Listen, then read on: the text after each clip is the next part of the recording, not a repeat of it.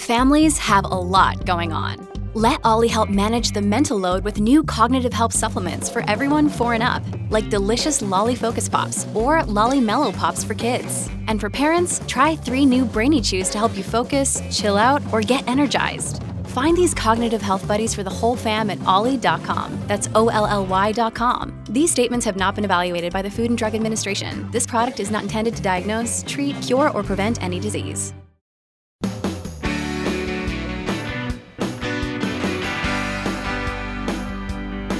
It's my pleasure to welcome you here to the Clark Howard Show. Our mission to serve and empower you so you make better financial decisions in your life. In today's episode, have you ever heard of shopper's high? There's some new science that shows how using plastic lights up your brain. Also, this is the flip side of this. There's a new option for establishing credit I want you to know about. So, over the years, I've done a lot of counseling with individuals and couples that are in a world of hurt with debt. And there are different situations that lead people into debt. Half of the time, it's not lifestyle, it's medical debt. But the other half, often, it's how we handle money that gets us into trouble. And I've had a standard method that I've used when I'm dealing with people who have lifestyle debt. I've used it for more than 30 years. And it sounds so antiquated now. But it's all about paying for everything that's walking around with cash. I've found again and again and again that people in over their heads financially end up getting control back if they get rid of plastic. And it doesn't mean closing accounts, although some people need to do that. It's where you put your cards literally in the deep freeze. And if you think I'm kidding, I'm not.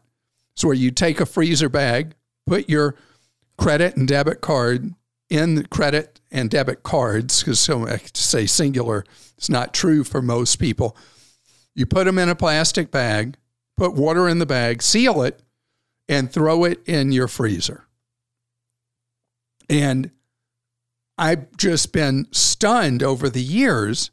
I mean, there are people who bail out and don't stick with it, but people who do are shocked how quickly they dig out of debt by living on an allowance. And the way it works is you come up with an amount of money you're going to take in cash every pay period or once a month. And you got to get through that cycle with that cash, and it changes behavior. Now, I had somebody last time I talked about this say, what do I do? A lot of stores and restaurants won't take cash anymore. And that is possibly a factor, but not often. There are places that say no cash anymore, but it's not something you'd find everywhere you go, not even close. And so if you have the thing where you feel like your wallet's out of control on you, try it where you go to a cash allowance. And I've seen where the spending issues can rip a couple apart. You know, a relationship could be sound otherwise, but money becomes the thing that creates distrust, anger, resentment, a complete breakdown potentially in a relationship or a marriage. So try the cash method. And if both of you are on board with that, or even you're just a single individual, you'll find the difference it makes. Now, here's the flip side to that. There was a report in Scientific Reports that found that plastic, paying for things with plastic, triggers a reaction in the brain, and that you feel so much pleasure and no consequences from using plastic. And see, I don't distinguish between credit cards and debit cards with this, because with the debit card as well, you don't feel the spend. You may see an immediate change in your balance, but you're not going to feel the spend. And in fact, in this report, researchers used an MRI to study brain activity, and they found that people were much more likely to spend when they were buying with plastic versus cash. So if you don't have a spending problem, good, don't worry about it. But if you do, or somebody you know is complaining to you and they sincerely really want to have that control back, this is a way for you to get it back. Krista? Clark, this is from Amy in Georgia. What is a not expensive, legitimate company or website or way to buy a puppy during this time without getting scammed? I'm having an incredibly hard time finding someone with puppies without asking for cash via Zelle or Cash App and without me seeing them in person. Please help. Amy, thank you. Because I've done 2 stories on TV with people who got scammed this way with the fake puppy thing. When somebody's asking you who you don't know to pay with Zelle or the Cash App, or someone else getting asked by Venmo, you never, not ever use these apps to pay a stranger you don't know for, in this case, a puppy you've not seen. And so this is a great instinct on your part, and flat out don't do it. A legitimate breeder loves dogs and wants you to feel the joy and wants you to see the puppies. Somebody who's being mysterious like this, they are going to scam you. But there are ways you can lower the cost a whole lot.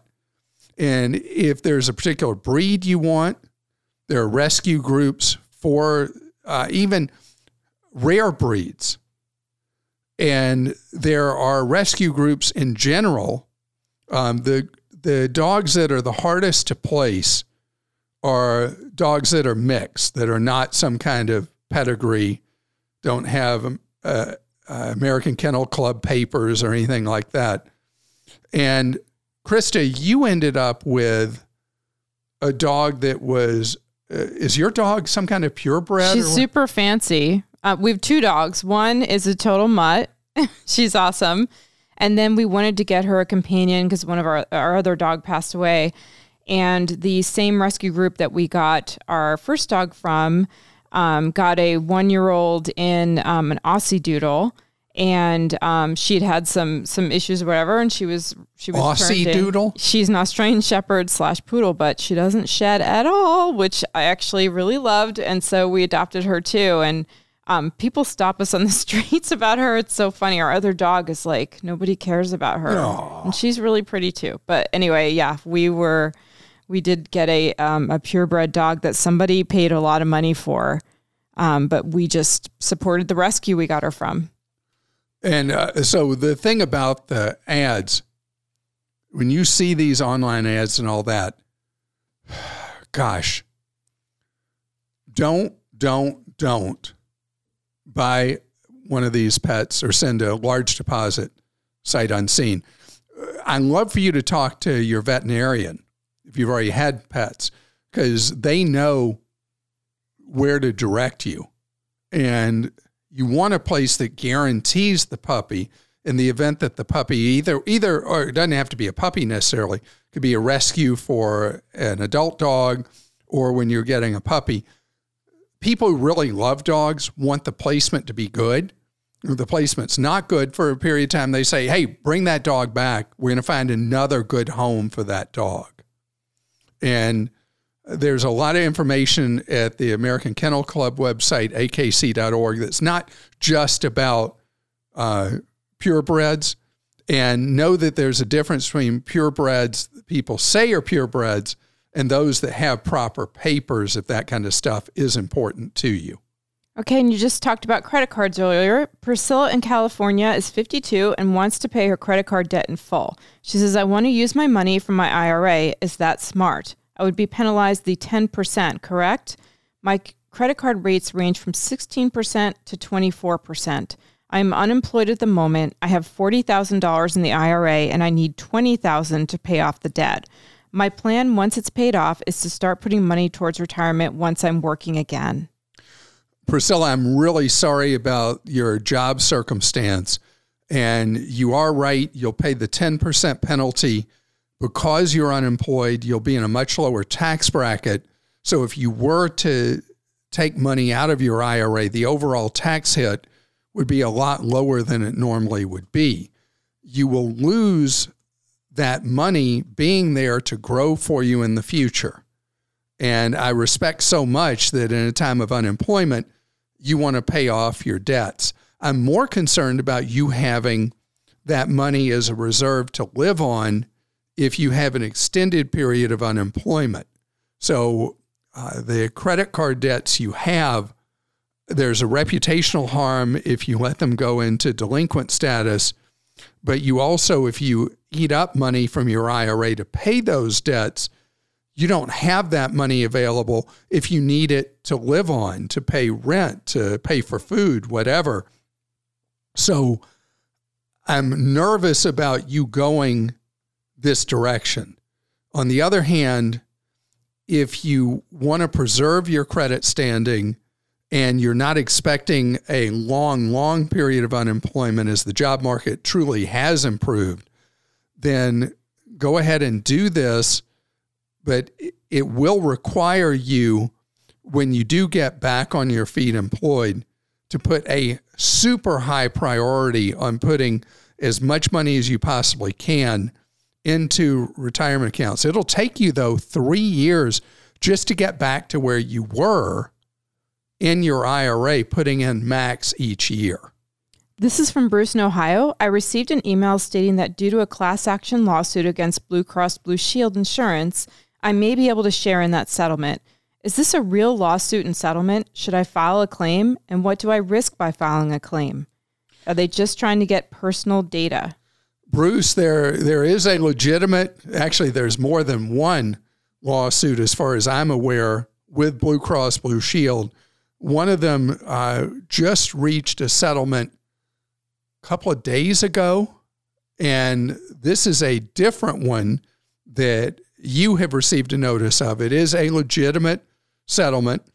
Blue Cross Blue Shield has faced a number of lawsuits alleging that they have been essentially engaged in a market share manipulation and, as a result, price fixing. And so the settlement a couple of days ago is to allow more competition in the marketplace. And this one, the earlier one, I don't know the grounds of it, but it is a legitimate suit.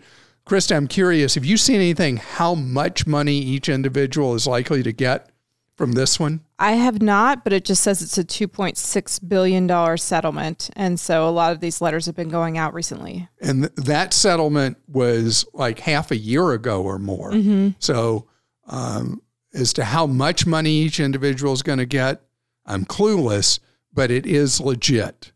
Are you or someone you know trying to rebuild your credit? So two sides of the credit coin in this podcast. There's a brand new offering I want to tell you about straight ahead. This episode is brought to you by La Quinta by Wyndham. Your work can take you all over the place, like Texas. You've never been, but it's going to be great because you're staying at La Quinta by Wyndham. Their free Bright Side breakfast will give you energy for the day ahead. And after, you can unwind using their free high-speed Wi-Fi. Tonight, La Quinta. Tomorrow, you shine. Book your stay today at lq.com. When you need mealtime inspiration, it's worth shopping Kroger, where you'll find over 30,000 mouth-watering choices that excite your inner foodie. And no matter what tasty choice you make, you'll enjoy our everyday low prices, plus extra ways to save, like digital coupons worth over $600 each week. You can also save up to $1 off per gallon at the pump with fuel points. More savings and more inspiring flavors make shopping Kroger worth it every time. Kroger, fresh for everyone. Fuel restrictions apply. I've talked about Chime for a while. Chime is what's known as a fintech, which is seems like bank, but not an actual real bank that has an arrangement with a bank to see that your accounts with Chime have FDIC insurance. And Chime has done a great job eliminating all the junk fees and pain points that you'd have with the bank. In fact, I love one of the big things they talk about right when you go to Chime's website, which is chime.com, is no hidden bank fees. You know, if you've listened to me any number of years, you know how much contempt I have for the traditional banking sector that has a culture that it's built around where it's all about trying to get people's wallets. It is not a business that has been based on altruistic purposes. And there's nothing wrong with making a profit. The problem in banking is it's all been about how to trick you, how to fee you, how to eat you up in that wallet.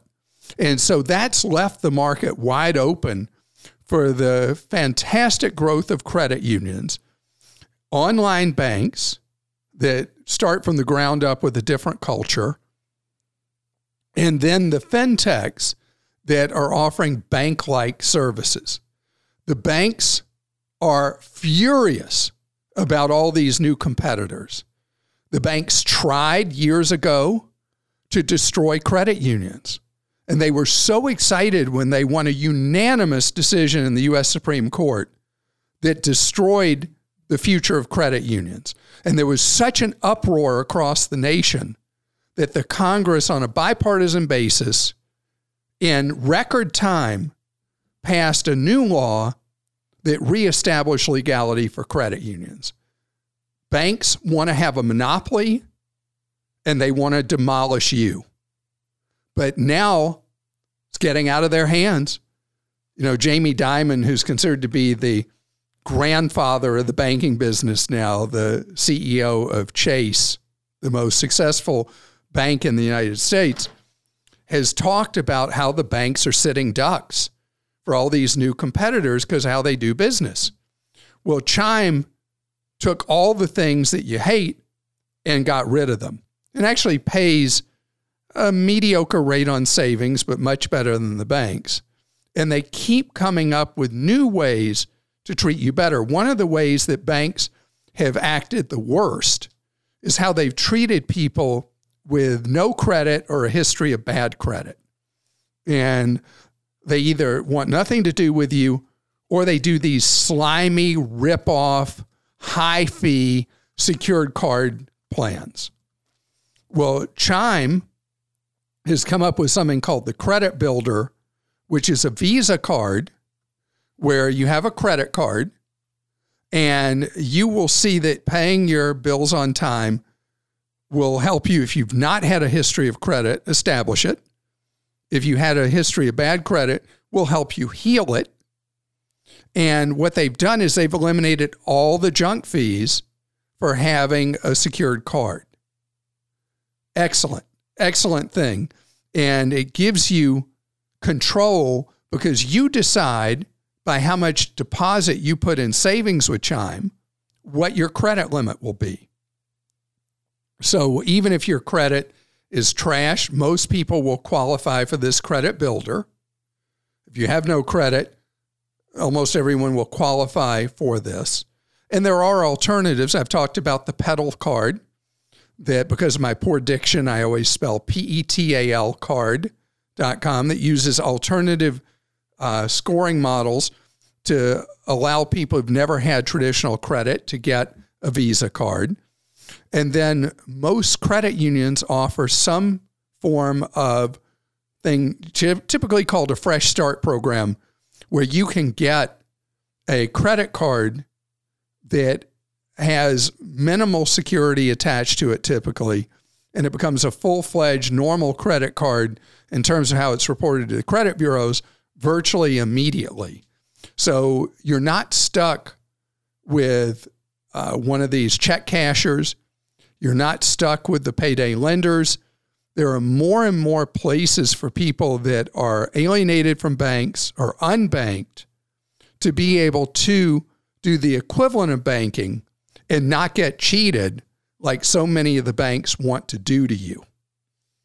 So what do you think, Krista? Should I be like an honored guest at the American Bankers Association convention when they have their next one after coronavirus? Virtually, maybe? Yeah, so they can throw virtual darts at me instead of real ones. All right, Clark. Byron in Kentucky says, I see so many restaurants now that aren't full service, including a tip line on their receipts. What level of service requires a tip now? If I order at the counter, take a number, and someone brings my meal to the table, should I tip? I still have to get my own refills and bust my table afterwards. Also, will I have to tip the robots when they take over? And P.S. Clark sitting in a kindergarten-sized chair needs to make its way onto Twitter. So if you're not familiar with the kindergarten-sized chair, I was having problems staying directional on the mic for the podcast. Standing still. Because I don't stand still. I'm like a jitterbug.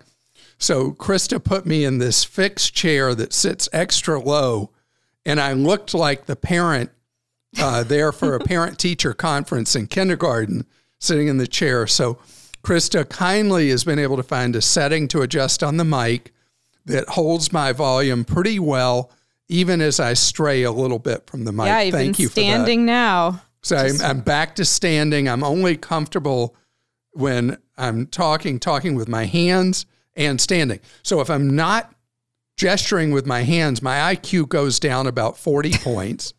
And if I'm sitting, it goes down like another 60 points. So I thank you for freeing me to be able to stand again. This thing with the restaurants and quick serve places and all that is a conundrum because you're paying to go there. You're not having table service, but just about everywhere you go now, there will be the tip line.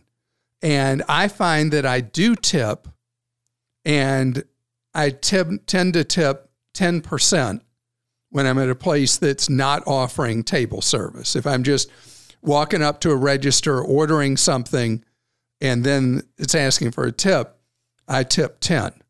And I know that's dangerous for me since I have a reputation of being so cheap. But a lot of people working behind that counter are not being paid enough money potentially. And the store is the restaurant having you subsidize their pay essentially with the tip. The thing I always worry though about when I add that tip, is it actually going to the workers or is it being kept by the owners of the restaurant? And what do you do? Like you get 4 Starbucks a day. Do you tip 4 times a day? Does Starbucks take tips? How's that work? When tipping in general, I usually just do 20%. Even if it's not a full service restaurant? I do, especially just because of like the pandemic and everything. I just feel like, people have lost so much in their wages, and I don't know if like at the place we talked about last week where you have to sit down, you do everything through your app and they just bring you the food. I just feel bad because it must be hard because they probably don't get as many tips. So you just made me sound like the worst Ebenezer Scrooge ever. You asked me. Yeah, but it's the truth, and it'll be interesting to see, Byron, what other people have to say in reaction to this, because this does not have a clear answer, because it is a gray area where we're being asked to tip at all different places that are not full service, and it's hard to know what to do. Yep. I mean, what are you supposed to do? You go to Wawa for people in the eastern part of the country where Wawa has the big restaurant operation inside and you got hoagies and drinks and all that. I've never seen anybody tip at a Wawa, but they're doing restaurant kind of stuff. Should people be tipping at the Wawa or the Quick Trip or whatever if they're getting food there? What would you do there? Because they don't ask for a tip. I know. I don't know. It's hard. But if there's a tip line, usually I feel guilty. It's probably not the smartest way I do it. Here's another one. You just bashed yourself after you're giving 20%. Don't bash yourself for being a generous heart. All right. This is an interesting one too. Ken in Georgia says, my grocery store has recently started demanding to scan the back of a customer's driver's license when they buy wine. You've previously told us to avoid giving our driver's license number along with a credit card in order to avoid identity theft. Since I use a credit card to pay for these and the scan will provide the license number from the code on the back, wouldn't it violate your instructions? Ken, this one's tough on beer, wine, and liquor because of how good counterfeit licenses are now for teenagers that are trying to buy alcohol.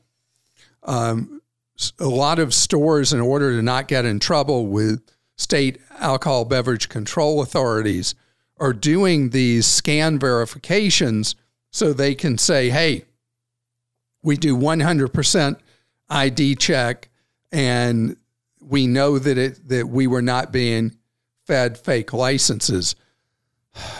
The question I would have, and I think you got to go talk to the store manager at your grocery store, is that data captured or is it only looked at for your transaction? Because the danger to you comes if they're storing that. And by the way, unless a store has to do so for the ABC authorities, the alcohol control people, it's a terrible idea for them to capture that, because then when they get hit with a data breach, they've now exposed people's driver's license data. If it's just a scan of it that verifies and then they don't store it, that would be a much safer thing for you. And that's what I would ask the store manager.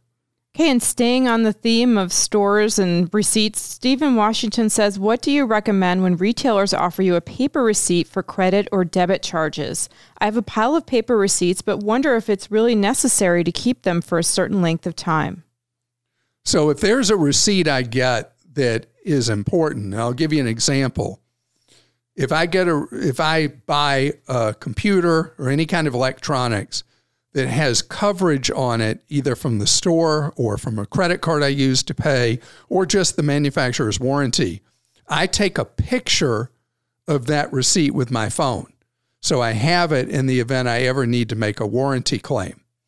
Otherwise, or a return.